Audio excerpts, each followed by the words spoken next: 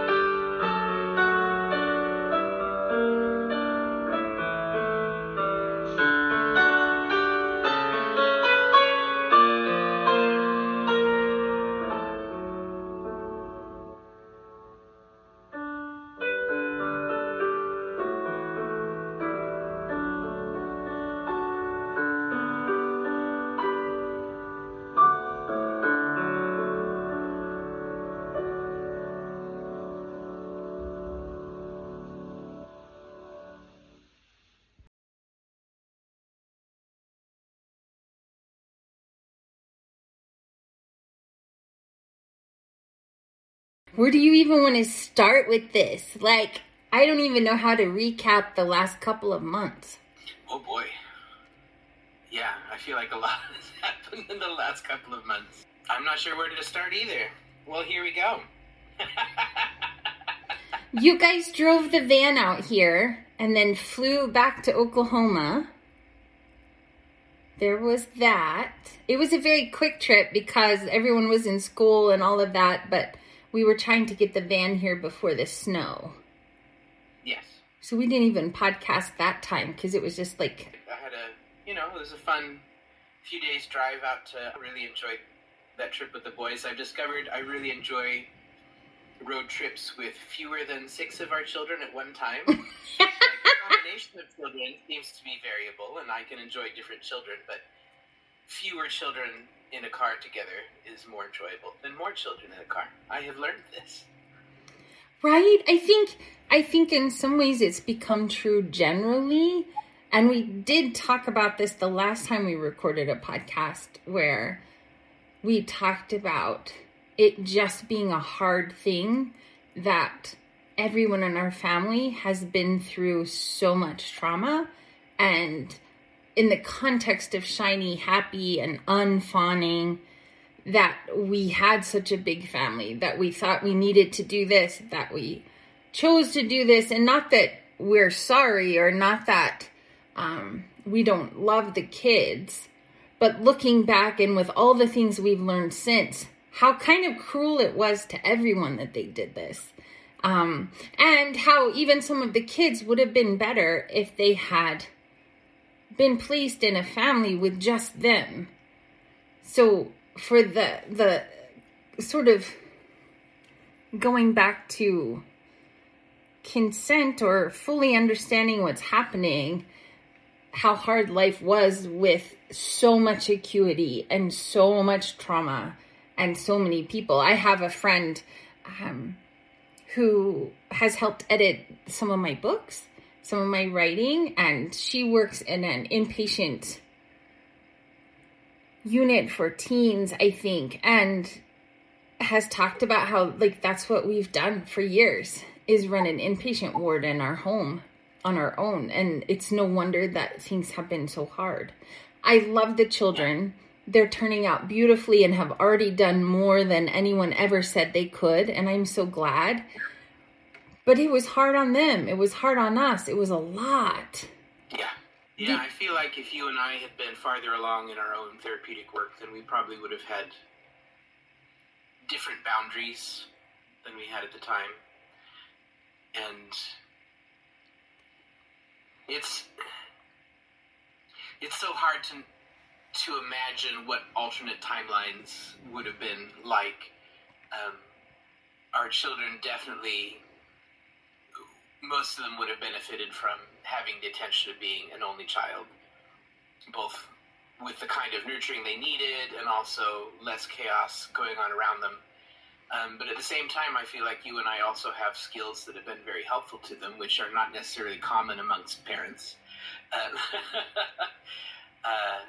And I think that's been really good for them too. So all things considered, I think they've turned out pretty well, and the situation is currently much better than it has been in a very, very long time.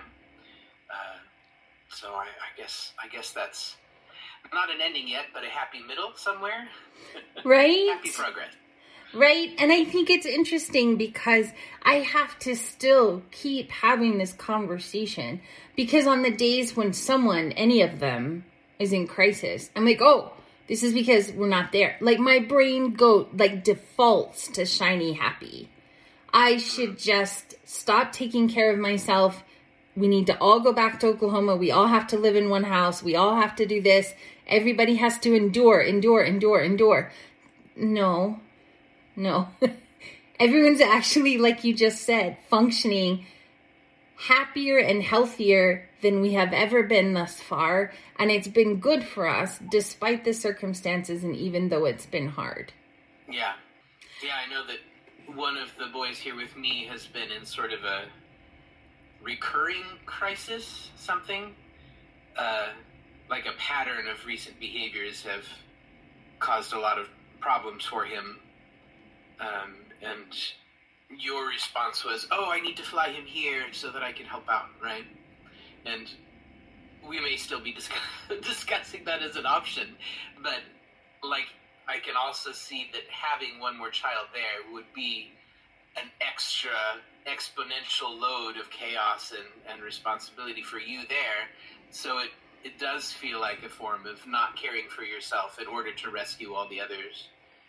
When really, even though the situation is hard and not always pleasant, we're doing okay.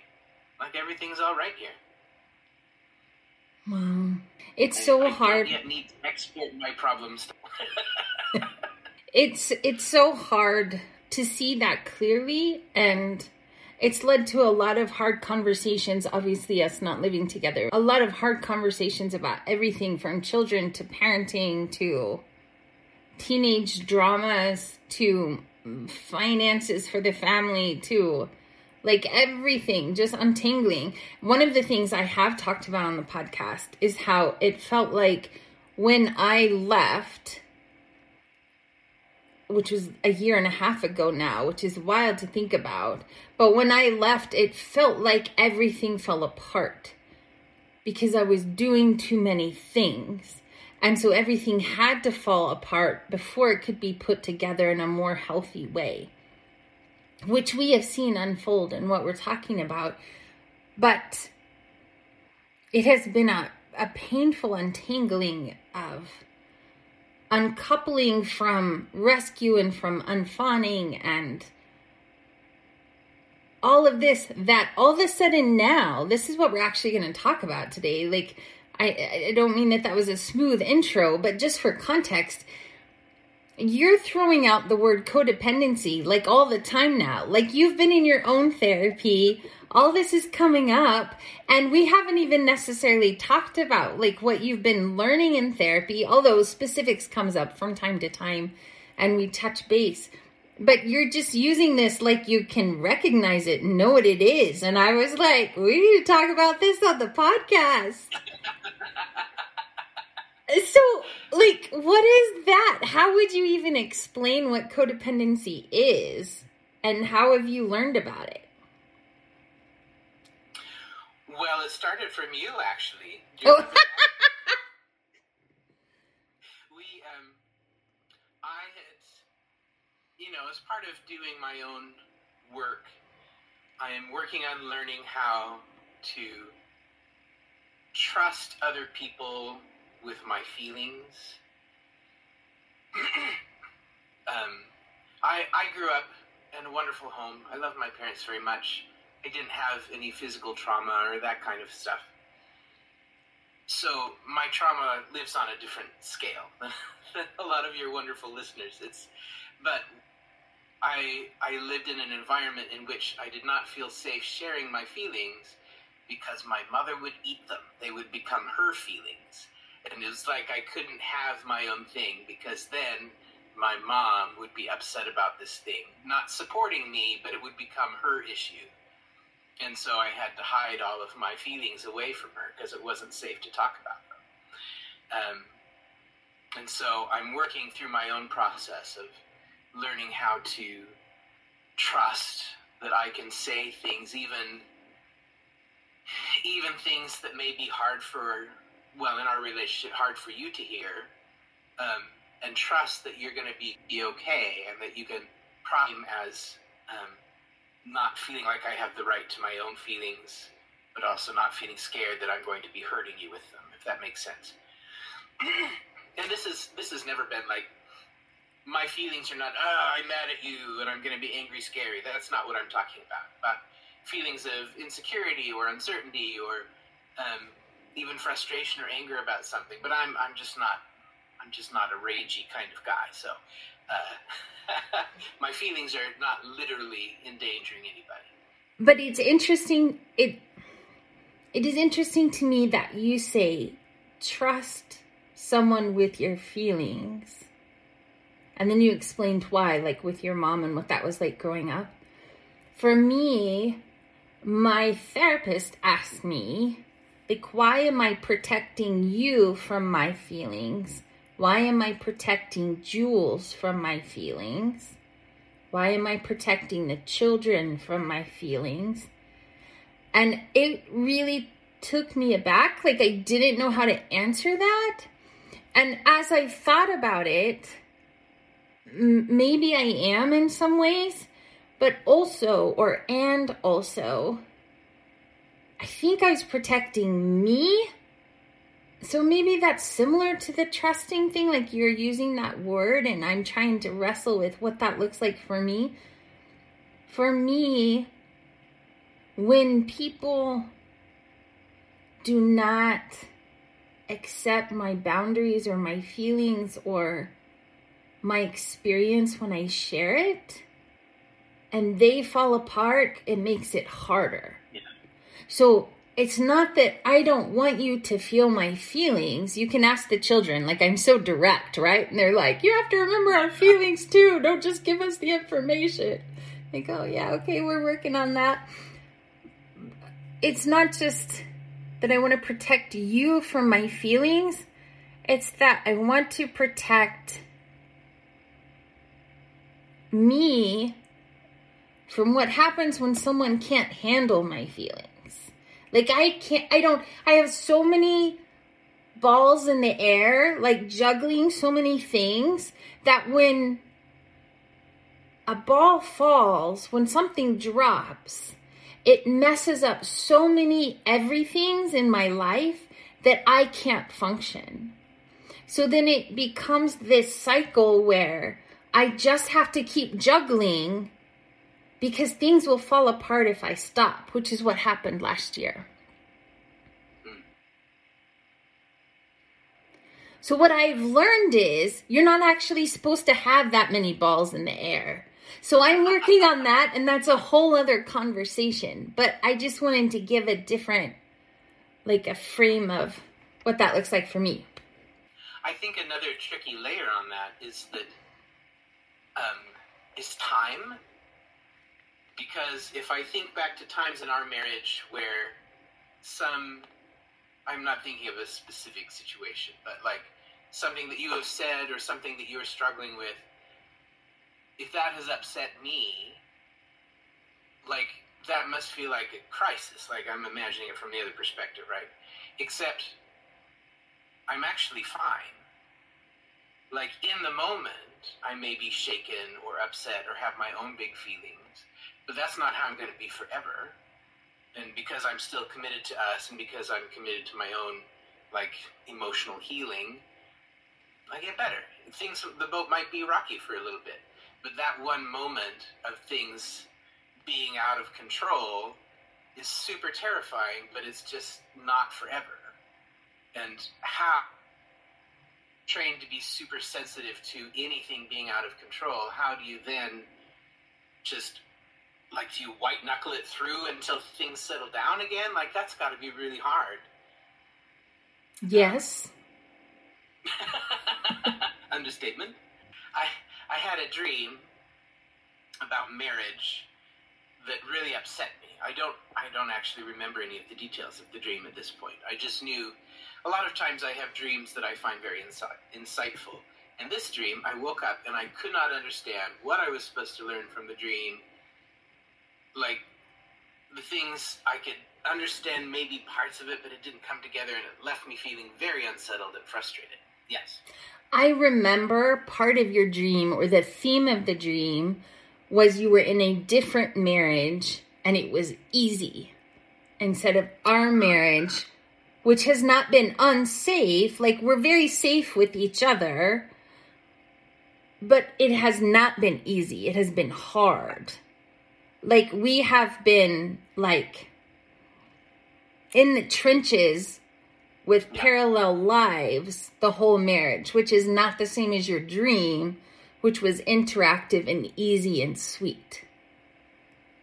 That's right. I had forgotten about that. And I think part of why it upset me was because I'm still fully committed to you. Like, I wouldn't choose an easy life over the life we've had, because I value you and I value the life we shared together. And so I was desperately wrestling with what my brain was telling me, and I wrote you a very long email in which I sort of shared all of my insecurities, basically, about relationships and marriage and me as a person. And it was one of those times where I was just doing my own white knuckling of trusting that I could say what was inside my heart and mind, and that it would not destroy you somehow, or that you would not then be in your own crisis. And you weren't. You were very positive, and you're like, hey, let's have an actual phone conversation about these things, or whatever it was. I can't remember if it was Zoom or phone or whatever. But you said, hey, let's talk about this. I was like, oh, great. That's good. And so we sort of went line by line through all of my insecurities and talked about things from your perspective and how things work together between the two of us. It was really wonderful. And then you said something like, so the rest of these things on the list, I feel like they're just sort of examples of codependency. I was like, I don't really know what that is. And so you explained to me and how kind of the whole idea of feeling like my value comes from someone else, that I am only of worth when I am helping someone, or getting praise from someone, or, all of my worth is coming from someone else. And I had never thought of it in that framework. And it really struck me and stayed with me. And over like the next week, couple weeks, I just sort of had breakthrough after breakthrough of seeing, oh, this is a pattern of codependency in my life, and this is a pattern of codependency. And it was really illuminating. It was very helpful. I remember that it was such a hard conversation. Your email was really hard to receive, but good. So, like, I had my own big feelings, and then it was in the same time frame as my therapist asking, why are you protecting others from your feelings? And so it felt like a very good opportunity from the universe to not protect you from my feelings. And it was hard because they were questions about, like, are we ever going to be married? Are we going to be living together? What about gayness? What does that look like? And like all of these very pragmatic questions that we haven't exactly avoided, but because of circumstances with the kids, we haven't had to resolve either. Because by default right now, like you and I very publicly are kind of taking the hit for our family living apart. Yes. And it's true that I took a job here and moved here. That's true. And also, there are things that happened with the children that are not appropriate for us to talk about on the podcast, that just because of the level of trauma and the acuity, they cannot live together right now. So no matter how much I think, this is my fault because I left Oklahoma, that's not even actually true. Like when I have those feelings and thoughts, that's shiny happy. That's Dante. That's M in crisis because of Dante. I love, by the way, that you talked about that the last time we recorded together, and it's been very powerful, and I've had my own breakthroughs because of that. We can come back to sometime. But it's not even about us. Like, this is not an example of where I need to try harder, even though I'm learning not to try harder, because it's not actually about us in that. Like, the kids cannot live together right now. We can visit together. They still have contact with each other. We're still like, they're all siblings in a family and everything is okay. And they've worked through those layers, but just for safety and functioning, they're much better how we have things now. And so that has to continue. But because of that, a side effect is that right as things sort of came to a head or a climax or whatever, like culminated in our discussions about sexuality and religious trauma and consent and all the things, pragmatically, we didn't really have to resolve it because we couldn't anyway. And your email was having the courage to say all of those things out loud of, how is this going to resolve? Like, are you ever coming back? What is this going to look like? And it hurt my heart because, not because the message was bad, not because you were saying anything bad, but because for me, still in therapy, it feels like a very binary experience that is a reenactment of my childhood. We shared in the book, the memoir, that experience with my mother finding out that I had a girlfriend and her screaming at me, tell me the truth, tell me you're not gay. Tell me the truth, tell me you're not gay. And like which do you want? I can't do both. And the email felt like that in experience, not because it was malicious or hurtful, but in experience because it was like in a binary, and I know it's not really, but just reading through it, receiving it that first time, it felt like having to choose between you or me. Do I get to be wholly myself? Or do I go back to fawning and codependency to make you happy so that I can care for you? Because I do care about you. And so I knew it was going to be a big enough discussion and take enough time, and that I needed to be contained enough that we actually had that conversation on the phone while I had my walk at lunchtime. Oh yeah, that's right. And we did just take it one question at a time, one piece at a time, not protecting you, because those were very hard conversations about, like, I've made enough progress to understand that I cannot ungay myself. I've done enough religious trauma work to know I cannot re-shiny happy myself.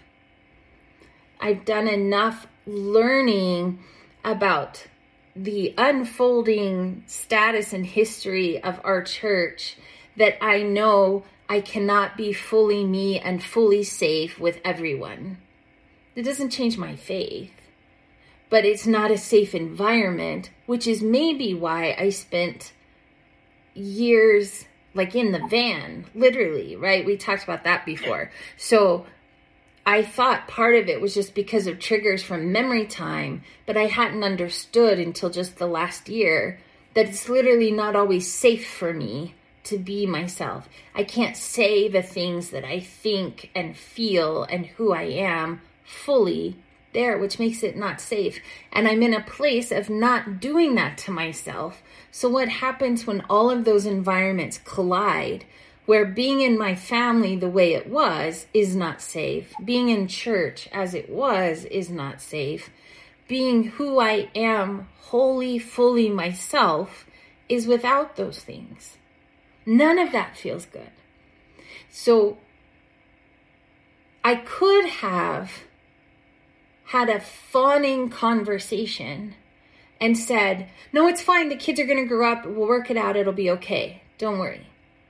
That's what would have been, I was so tempted of just saying all the right things because I so care about you and want you to be healthy and well and happy and have enough shiny happy in me and enough trauma in me and what we know now is codependence to say, if I am good enough, if I try hard enough, I will make you happy.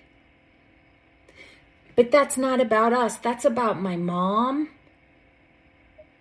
who really needed me to be the perfect person so that she could be the perfect mother, so that she could be accepted.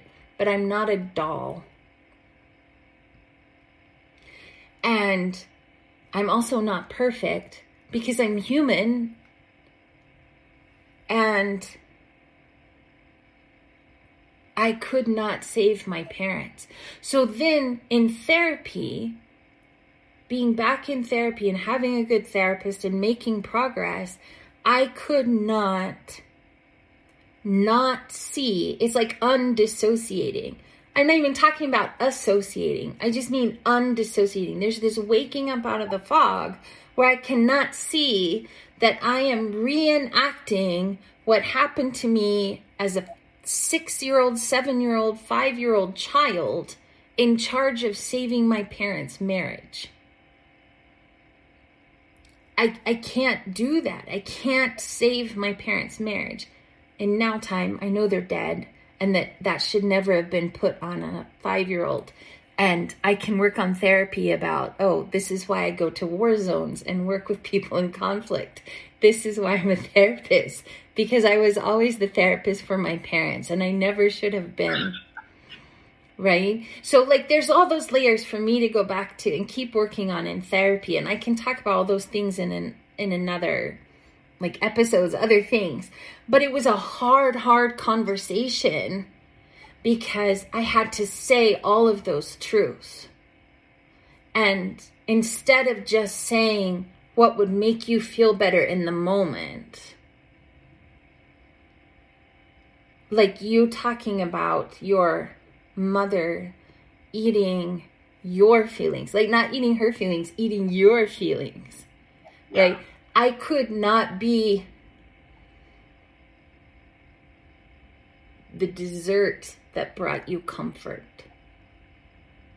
And it was so painful. It was. But the amazing thing is that you not fawning and not saying the sweet, nice things, but holding on to your own truth and authenticity was what I really needed. Was there, some undeveloped part inside of me? Speaking as a fish tank, I'm not DID, but I've been doing a lot of family system therapy with my therapist, and so oh my goodness, about like for me, yeah. So I know somewhere inside me, there's definitely pieces of me that really just wanted to be coddled and told I was a good boy and sent on my way. But what I need as an adult, as a human being, was to know the truth so that I could know how to correctly understand things. Like to understand truths about our relationship or truths about me and about you even if they're not simple or easy. That was so much more helpful to me than just being coddled and told something nice. I'm so grateful you were able to hold on to that in that moment. For real. That was key. Well, and it's been exponential. You have had one breakthrough after another since that conversation. Yeah, it's been pretty wild. And I feel like I've come by leaps and bounds. I still recognize patterns of codependence in my life.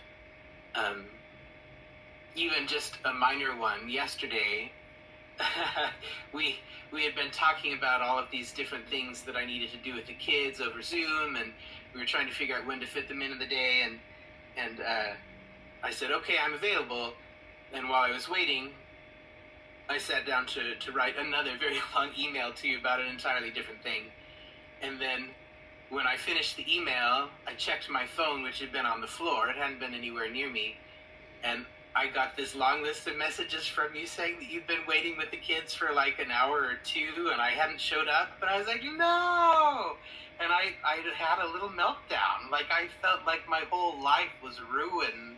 Like, this one moment felt like suddenly, because I had done something that had not worked out for other people. I had done something to inconvenience people or to make them feel bad. Suddenly, my whole self-worth was in the garbage for a while.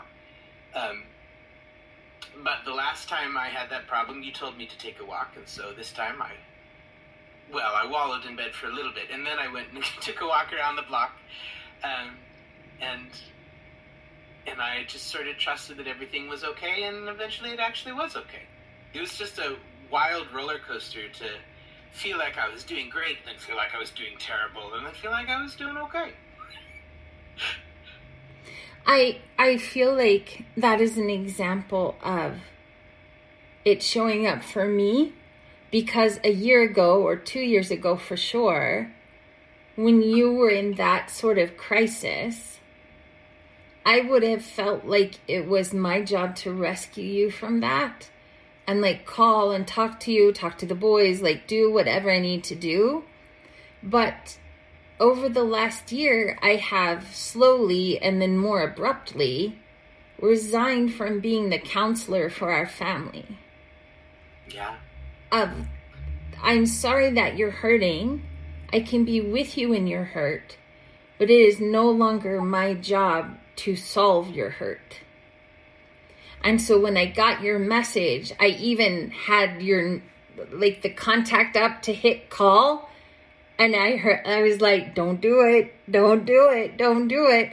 And so I sent the text of, these are the things that have helped before. Do one of these work for you? Is there something you can do right now?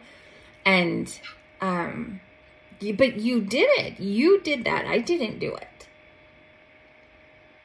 Yeah. And when I was down because of codependency, I wanted the loving gaze of someone else to say that I was okay, right? So I definitely was checking my phone every few seconds to see if you had texted back yet. And it was like I could feel myself as a pouting child, like waiting for mom to come in and make me feel better. But you didn't, which was frustrating, but also exactly what I needed, because I just needed to put on my big boy pants and take a walk, and just accept that sometimes even my best efforts are not going to do whatever it was that I hoped they would do. Things happen. I didn't do anything bad. I just didn't check my phone. and in the end, that's okay. Like, it was just a mistake. Everybody was okay. And it worked out fine. They still got to talk to you. Yeah. Yeah. I think what you just said was significant too, because when I am only rescuing or only solving everybody's problems, and then, like you said, put on your big boy pants and just go take care of yourself, two things happen for me. One is that resonates really loudly. Can you say that? Resonates loudly? Yeah. Big, deep. I don't know the right word. But it feels accurate and significant, because then at that point I am parenting you instead of being in a couple with you, like in a relationship. So then it makes sense why there were times I was so exhausted with so many children. It wasn't just those children. It was also your little parts. But also at the same time, it is hard for me to,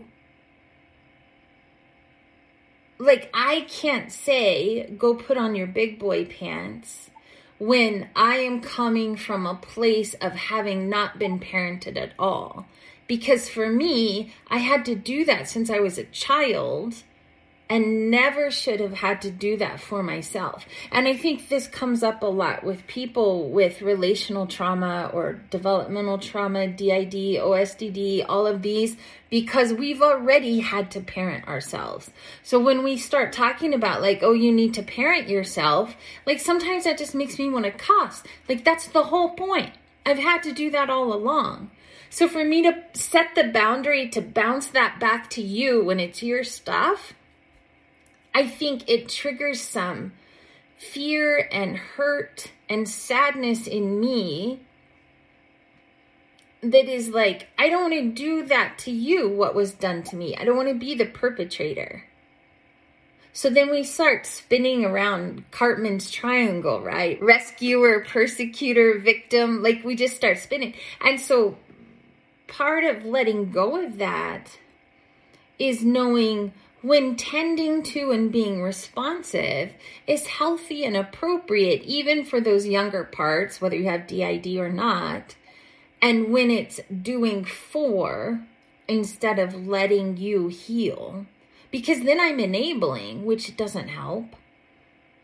So I think part of that was I needed to have experiences where I could see the difference between someone I was enabling, or times when I'm enabling and times when it's exponential in healing because it's what they need. So we do the same thing with the children. There's times where we can do for them because it's appropriate care. And there are times we cannot do for them because it would be enabling and they really have to learn how to do for themselves. But that's not the same as the relational trauma where you're just growing up without a parent or abandoned in existence. Yeah. As we're talking about this right now,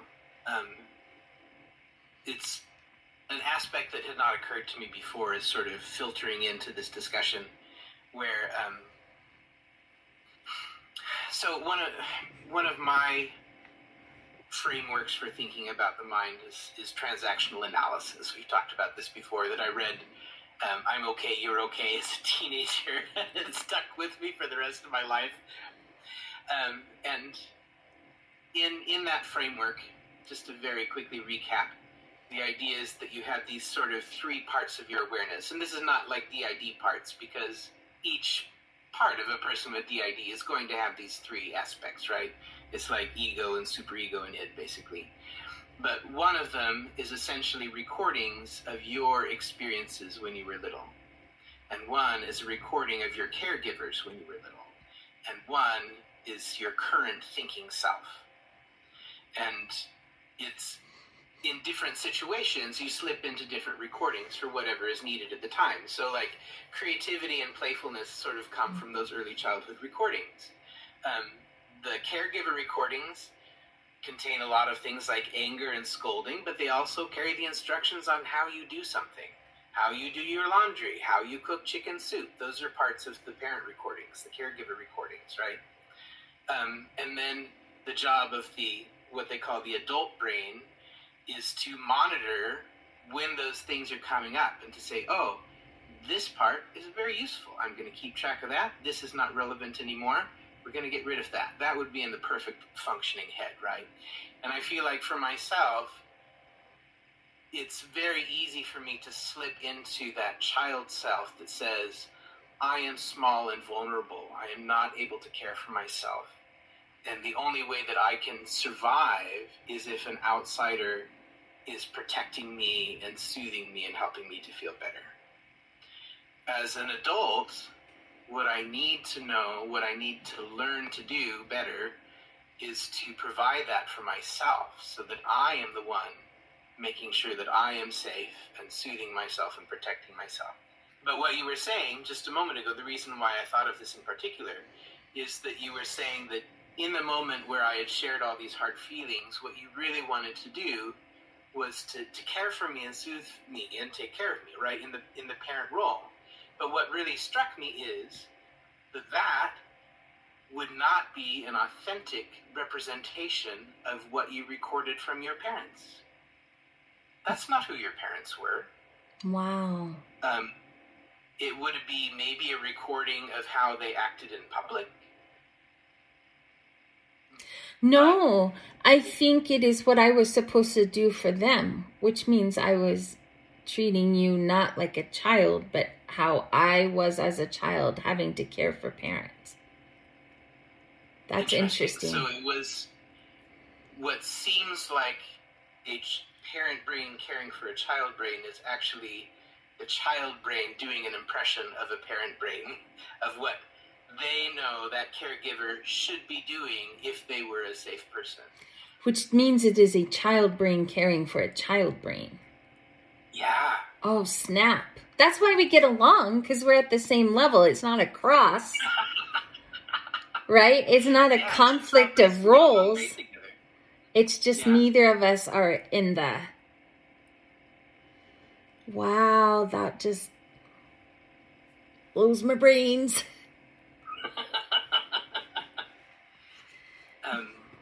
But it turns out what I really needed was an adult conversation between both of our thinking brains and saying, yeah, we have these feelings, we have these inclinations, whether it's insecurity or wanting to fawn or care for somebody or whatever it is. But in this moment, what is most helpful is just like going through the boxes of stuff that we haven't said in a while and sorting what does this one mean, or how do we process this, or we'll put this in the drawer for later and we'll get to that at some other time. But not having that sense of my brain is now a junk drawer full of stuff that I haven't thought about in months, but it's still taking up space. And because you were able to hold on to that sort of thinking brain and not try to fawn and not try to save me, we were able to make so much more progress than we would have if you tried to rescue me. It's so interesting that being regulated on my own and regulating myself and responding to that child part of me, like I feel those feelings, I hear those thoughts, and also now is not the time to act in that way. So like thoughts and feelings and behaviors, right? Like I know that we care about Nathan. I feel the feelings of being sad that we cannot rescue him. And also the behavior of rescuing is not actually good for us or good for him. That choosing to stay in that adult space, but not in a neglectful of child parts kind of way, responded healthier to you and to myself. Yeah. This conversation will continue in the next episode. Thank you for listening. Your support really helps us feel less alone while we sort through all of this and learn together. Maybe it will help you in some ways too. You can connect with us on Patreon by going to our website at www.systemspeak.org. If there's anything we've learned, it's that connection brings healing. We look forward to connecting with you.